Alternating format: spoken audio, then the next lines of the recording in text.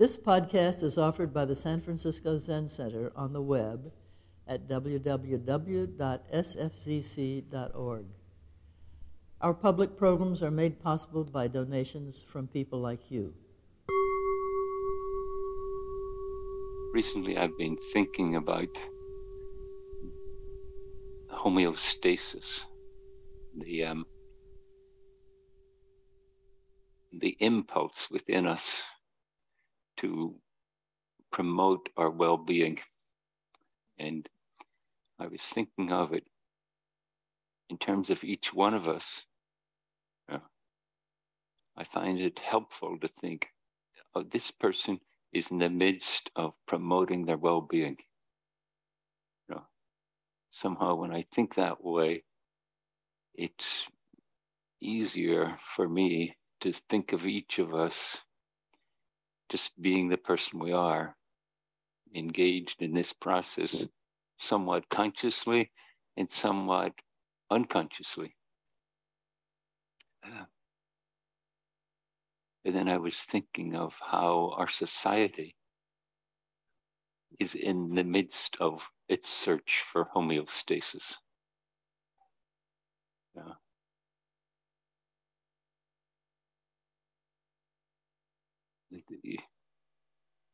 Somehow it seems to me that there's a quickening of examination in our society. There's seems to be in the last 10 years, and maybe the world has thought this way since the Bronze Age, but in the last 10 years, looking at the different systems in our society, and with the kind of radical honesty, is this really a fair society? To what degree has its history put in place unfair systems? I think most of us, well, maybe that's not correct. Maybe most of the people in the room think of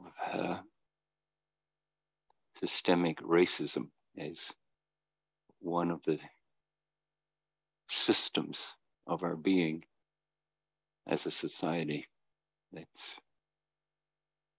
in need of acknowledgement and correction in terms of our homeostasis, in many other systems. And then I think of the whole planet, the ecosystem of the planet, and how, it seemed for so long, however we abused it, it could rediscover homeostasis. And now we're thinking, now it's becoming evident to us that that can no longer be how we relate to it, unless we want disastrous consequences. Here's a definition of homeostasis that I find on a website.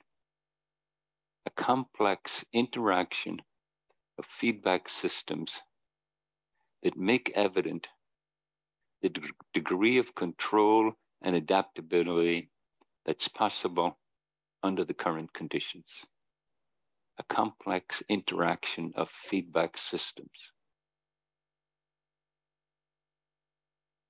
I don't know about the make evident. I think that's the aspiration of our Buddhist practice, our Zen practice. Can we actually see what's going on? Can we learn from it? Can it guide us into a homeostasis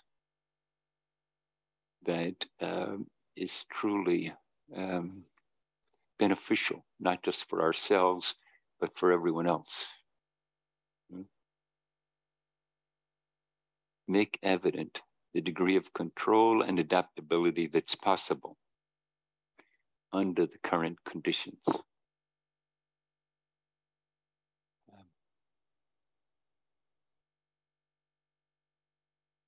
But I've noticed in my own mind, and to a degree in my own heart, that just considering the notion,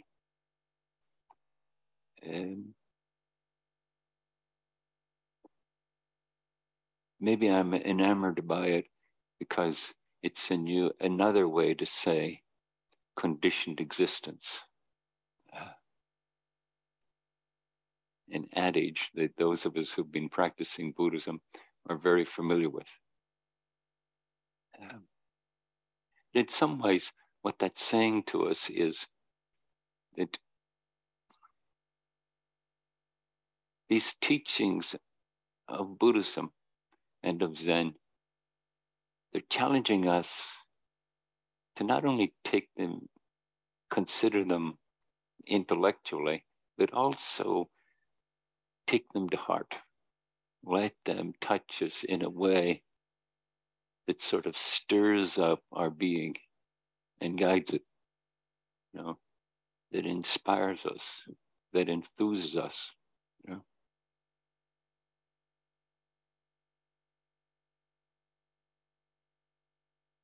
As many of you know, we're in the midst now of a period of intense practice, both in this one-day sitting and in the practice period. And I would suggest to you that the request that's being made of us is to take the teachings to heart. And of course, that's a challenge in the midst of all that's going on for us. I suspect many people in this room, like myself, avidly follow the news on the internet every day. I think there's seldom a day goes by that I don't look at the news on the internet. Yesterday when I looked, I saw that the number of deaths now in the earthquake in Syria and Turkey is 40,000.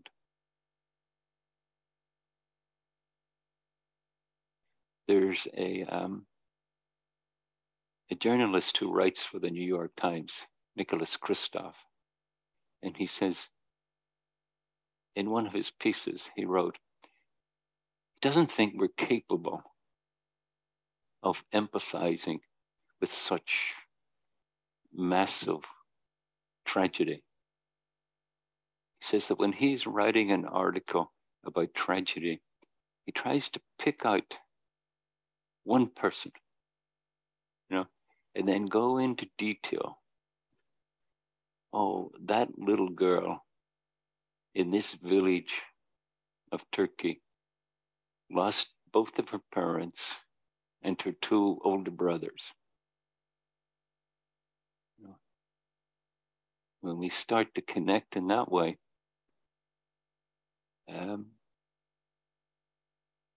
then it's easier for us to take it to heart. Oh yeah, I've lost people in my life. And it had a big impact on me. I could feel the intensity of how the world was shifting.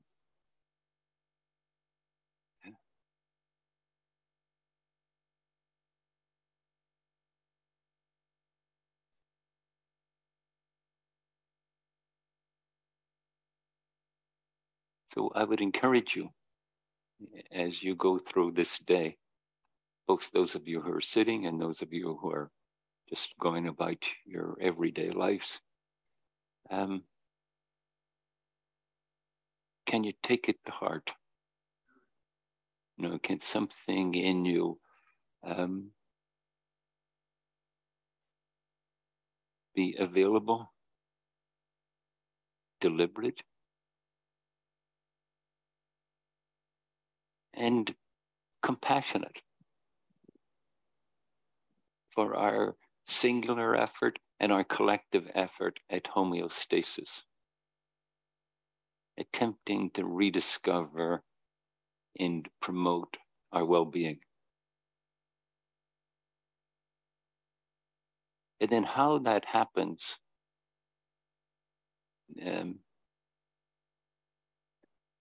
there's one school of Buddhism that says what we're attempting to do is establish or enter into the Pure Land. Part of what makes the Pure Land is that there's no hindrance to practice. That we're just, here's the request of practice, and we give over to it completely. But seemingly, in this world, we add desire and aversion and many attitudes on that theme. We add that to our impulse for homeostasis. Not quite consciously, sometimes consciously, but sometimes the impulse is there and it becomes dominant. And part of the challenge of our practice is to watch that, to discover that. When I read this, makes evident the degree of control and adaptability.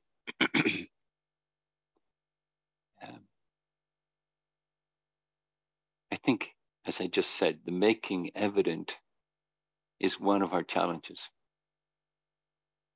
And so the theme of this practice period is to study the self.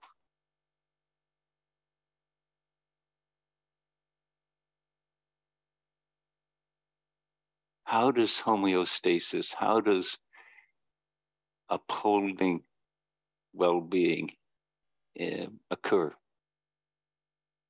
How does it get hindered in me? Very straightforward notion.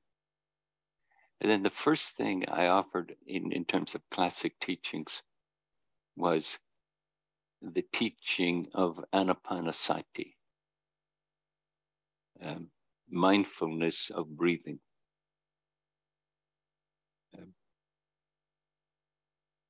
And the first, it's broken into 4 quarters. And the first quarter essentially is saying, just notice,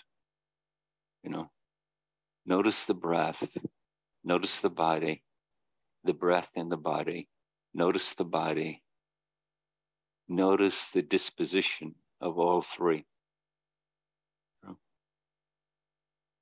Like the first step is to rediscover what it is to pay attention.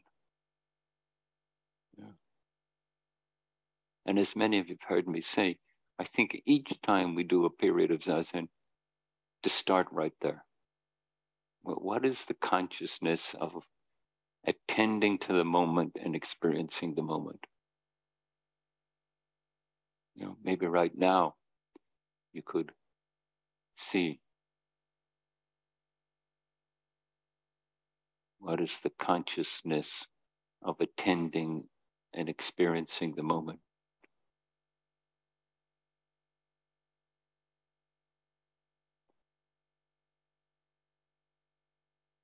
And then the second quartet of instructions, they say, and given that, notice what helps to stabilize your presence. Notice what helps to stabilize the body.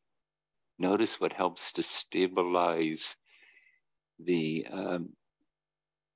disposition of consciousness.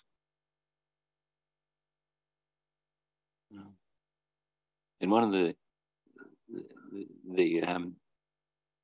of the attributes of the breath is that it's very responsive to our state of mind and our emotional being. And then it can work the other way too, that when we engage the breath intentionally and invite it to be a flow, invite it to be soft and open and natural, that gets extended into inviting the mind and the emotions to be soft and open.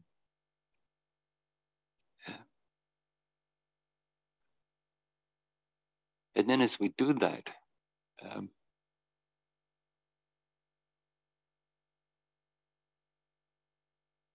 it influences the disposition of mind, but it also influences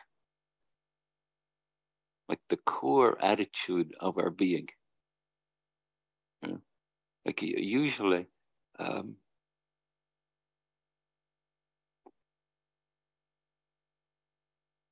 can remember a week ago, I was listening to the radio, and right after they did an article on the tragedy of the earthquake in the Middle East, they ended that section and they started the next section on the Super Bowl, which was coming up. And like there was maybe a 10-second interval between the two.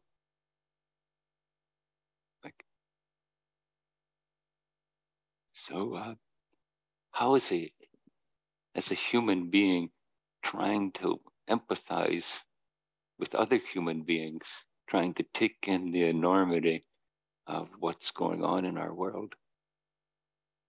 How do we cope with a 10-second interval between tragedy and what we do for entertainment?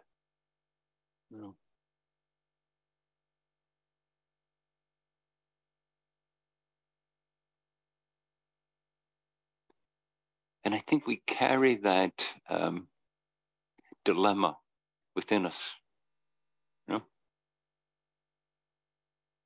I think within our search for well-being, something in us rebels against the notion of just always be contemplating tragedy. It's something in us wants to nourish our being, wants to discover enthusiasm, wants to discover a way of being that has a positive attribute to it. Not that we're attempting to be indifferent, but more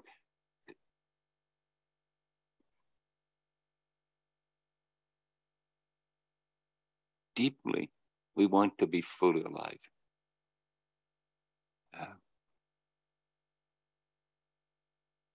And then the last quartet of Anapanasati,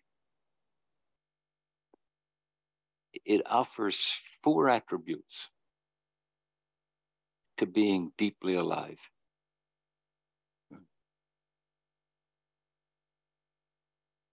And I have to tell you in advance that the way I'm going to talk about them is stretching the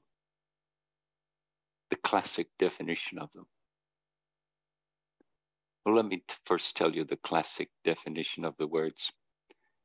The first attribute is impermanence. And then the second one is usually called dispassion. And then the third one is called cessation. And then the fourth one is liberation. But I'd offer you this translation on them. Yes, I think impermanence. But I would add this to the notion of impermanence. That everything, everyone, and every living being, plants, animals, birds, fish, trees, every living being is a complex interaction of feedback systems, attempting to discover homeostasis and dwell in it.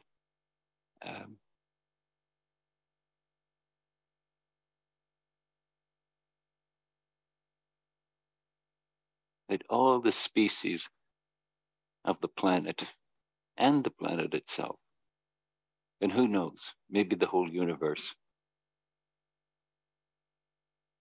are intimately engaged in promoting well-being.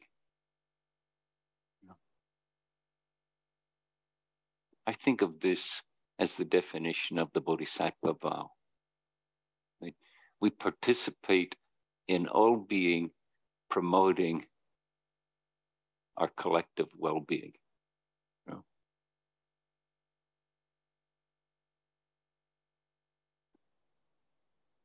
And then the second attribute, which is classically called cessation, I'd offer you this way of thinking about it. That usually we're enmeshed in our conditioned being, and usually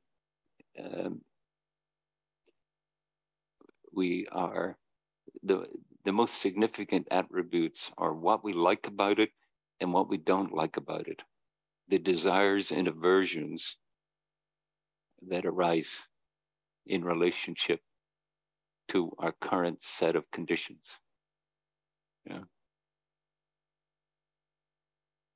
And in a way, sometimes in an utterly blatant way, and then sometimes in a subtle way. There's a kind of a reactivity.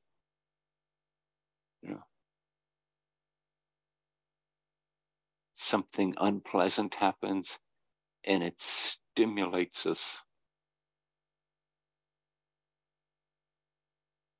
in our conditioned way to respond to unpleasant. And Anapanasati is saying, sit so thoroughly in the present that deeply ingrained way of being starts to loosen up. Let the breath guide you into discovering a confidence in being that doesn't depend upon getting what you want or avoiding what you don't want. Let something loosen up so much that your impulse to reactive response is softened up.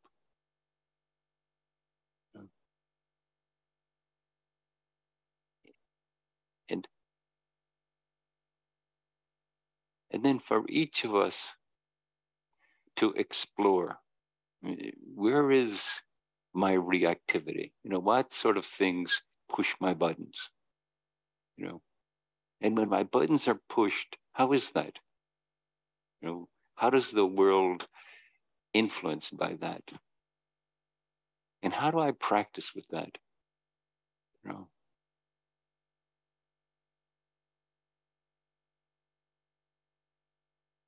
And Anapanasati is saying, well, please start by trying to create a deep-seated benevolence in your being. You know, as you settle, can you forgive? Katagiri Roshi, a teacher who was here for a while, brought over by Suzuki Roshi. Katagiri Roshi said that when we settle deeply,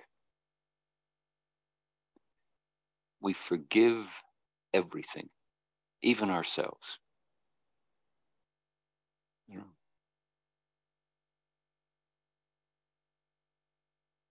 Everything is searching for homeostasis.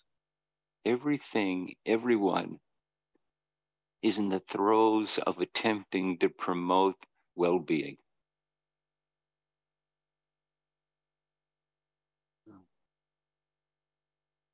Can we forgive them for being like that?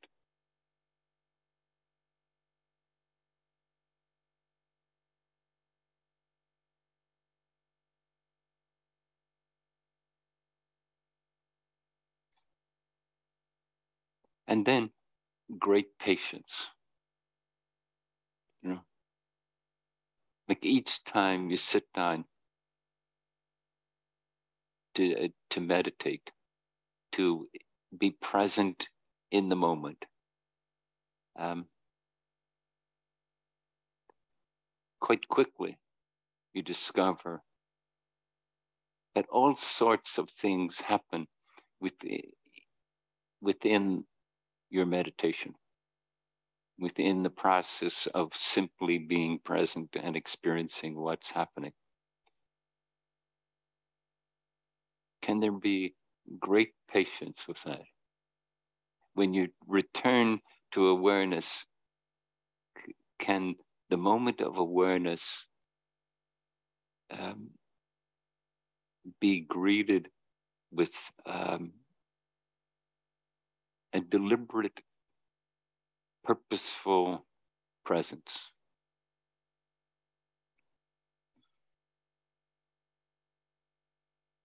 Can there be that kind of forgiveness and patience?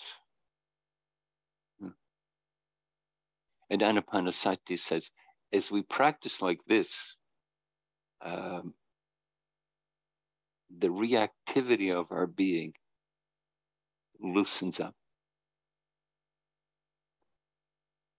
Actually, Anapanasati says, when we practice it thoroughly, it ceases. There's a dispassion. And then as we continue that dispassion, there is cessation.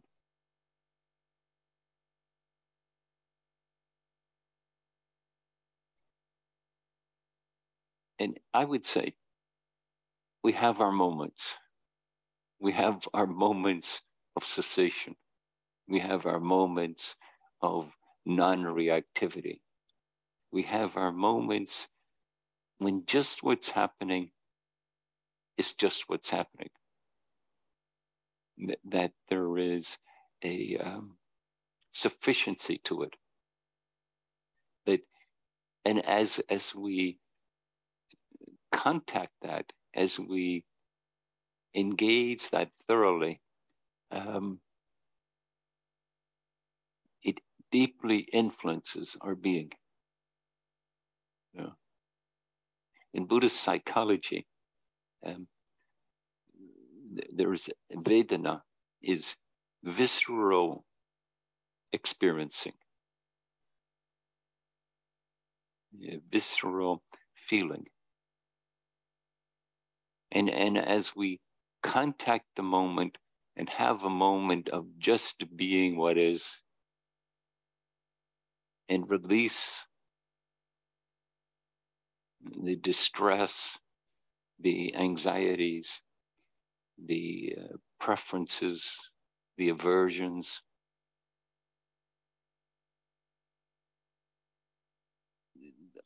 that release influences our being very positively. Something in us is healing. Something in us is discovering homeostasis. Something in us is discovering well-being.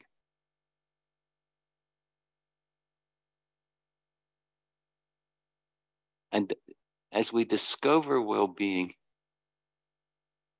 we discover that it's not based on finally getting what we want and finally avoiding what we don't want. We discover in a persuasive way that opening to what is nurtures our being. You know? So in some ways, Anapanasati is saying, this is the yogic journey that gives rise to nirvana. This is the yogic journey this is the yogic process that gives rise to awakening. And then in the Zen school,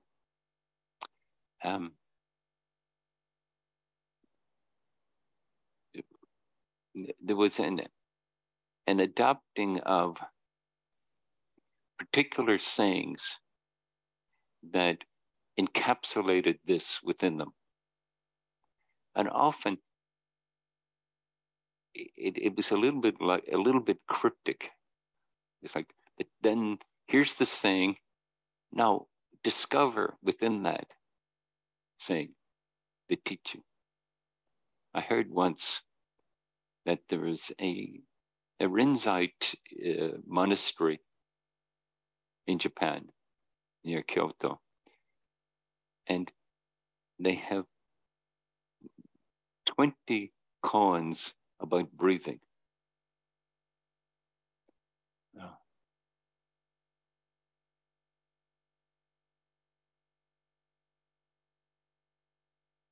Maybe, I don't know what the koans are, but maybe like, where do you notice it when you let the breath breathe the body? Where is that experienced? How does letting the breath breathe the body, how does it influencing your thinking? Yeah. So not so much to get caught up in thinking, but to keep attentive in an investigative way how the breath and the body interplay.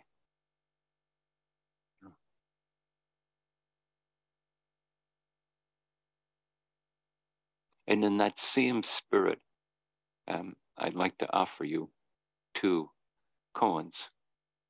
And the first one is from Basso. And Basso was famous for making this statement: this very mind is Buddha.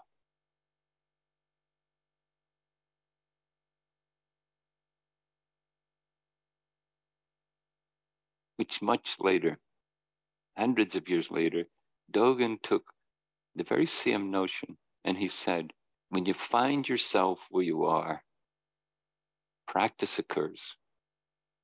This very mind, can you contact this very mind? And I would suggest to you, this is the constant heartbeat of a one-day sitting. Actually, this can be the constant heartbeat of our daily activities too. Sometimes it's very helpful when you consider you're in a state that's anything but Buddha-like. In that state, notice, contact, explore, experience. Yeah. This very mind is Buddha.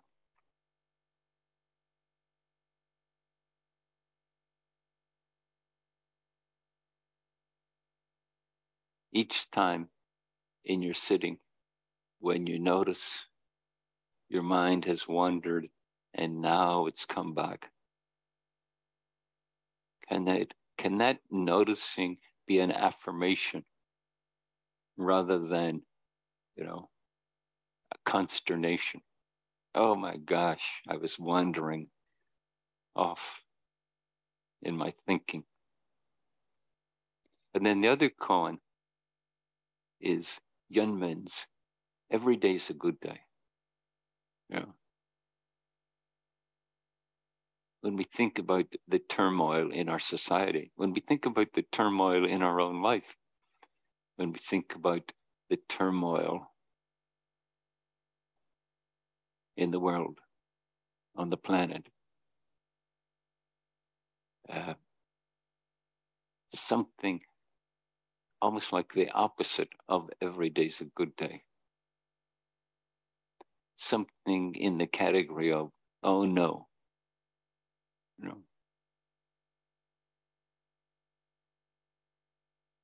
And then just the same way we can say this very mind is Buddha to any state of mind, can we bring a willingness to practice with whatever arises for us, whatever attitude, whatever entrenched emotion or disposition arises for us in a particular moment.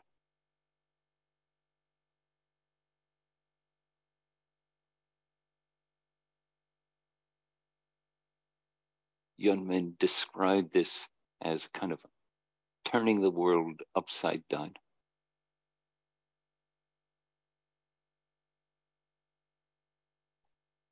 We turn, oh no, into, yes, this is what's happening.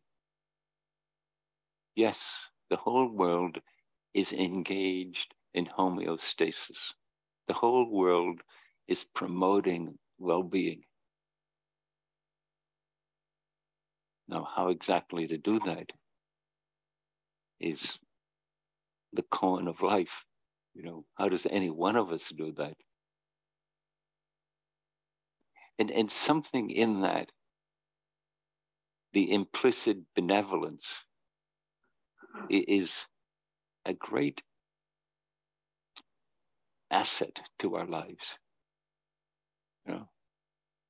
So we can be patient, we can forgive, but when we bring in the benevolence as well, we're nurturing life. We're nurturing each other.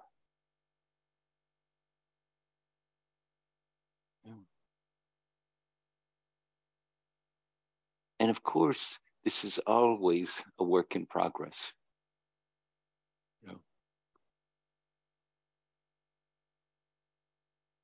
There's always a challenge. We are part of the complex systems of being. And for us, the practice of awareness is the practice of making evident the degree of control and adaptability that's possible under the current conditions.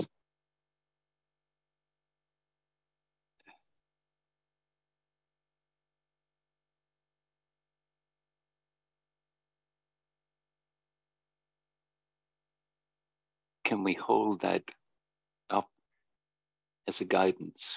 Can we hold that up as every day's a good day, as a benevolent statement about our collective attempt at well-being?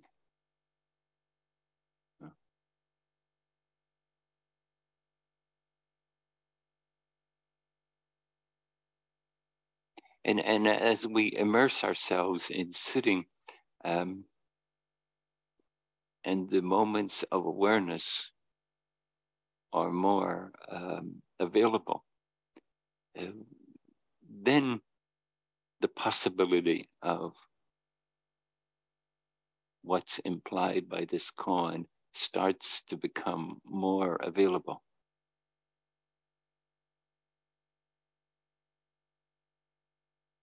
As we let the body breathe, as we let the constraints in our physical being, in our mental being, in our emotional being, in our psychological being, as we let them soften and loosen, can we invite in a kind of nourishing that can come in the moment?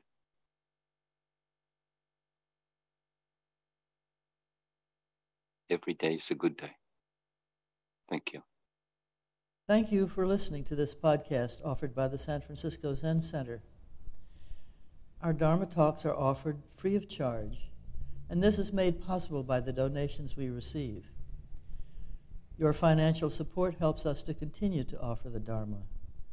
For more information, please visit sfzc.org and click Giving. May we fully enjoy the Dharma.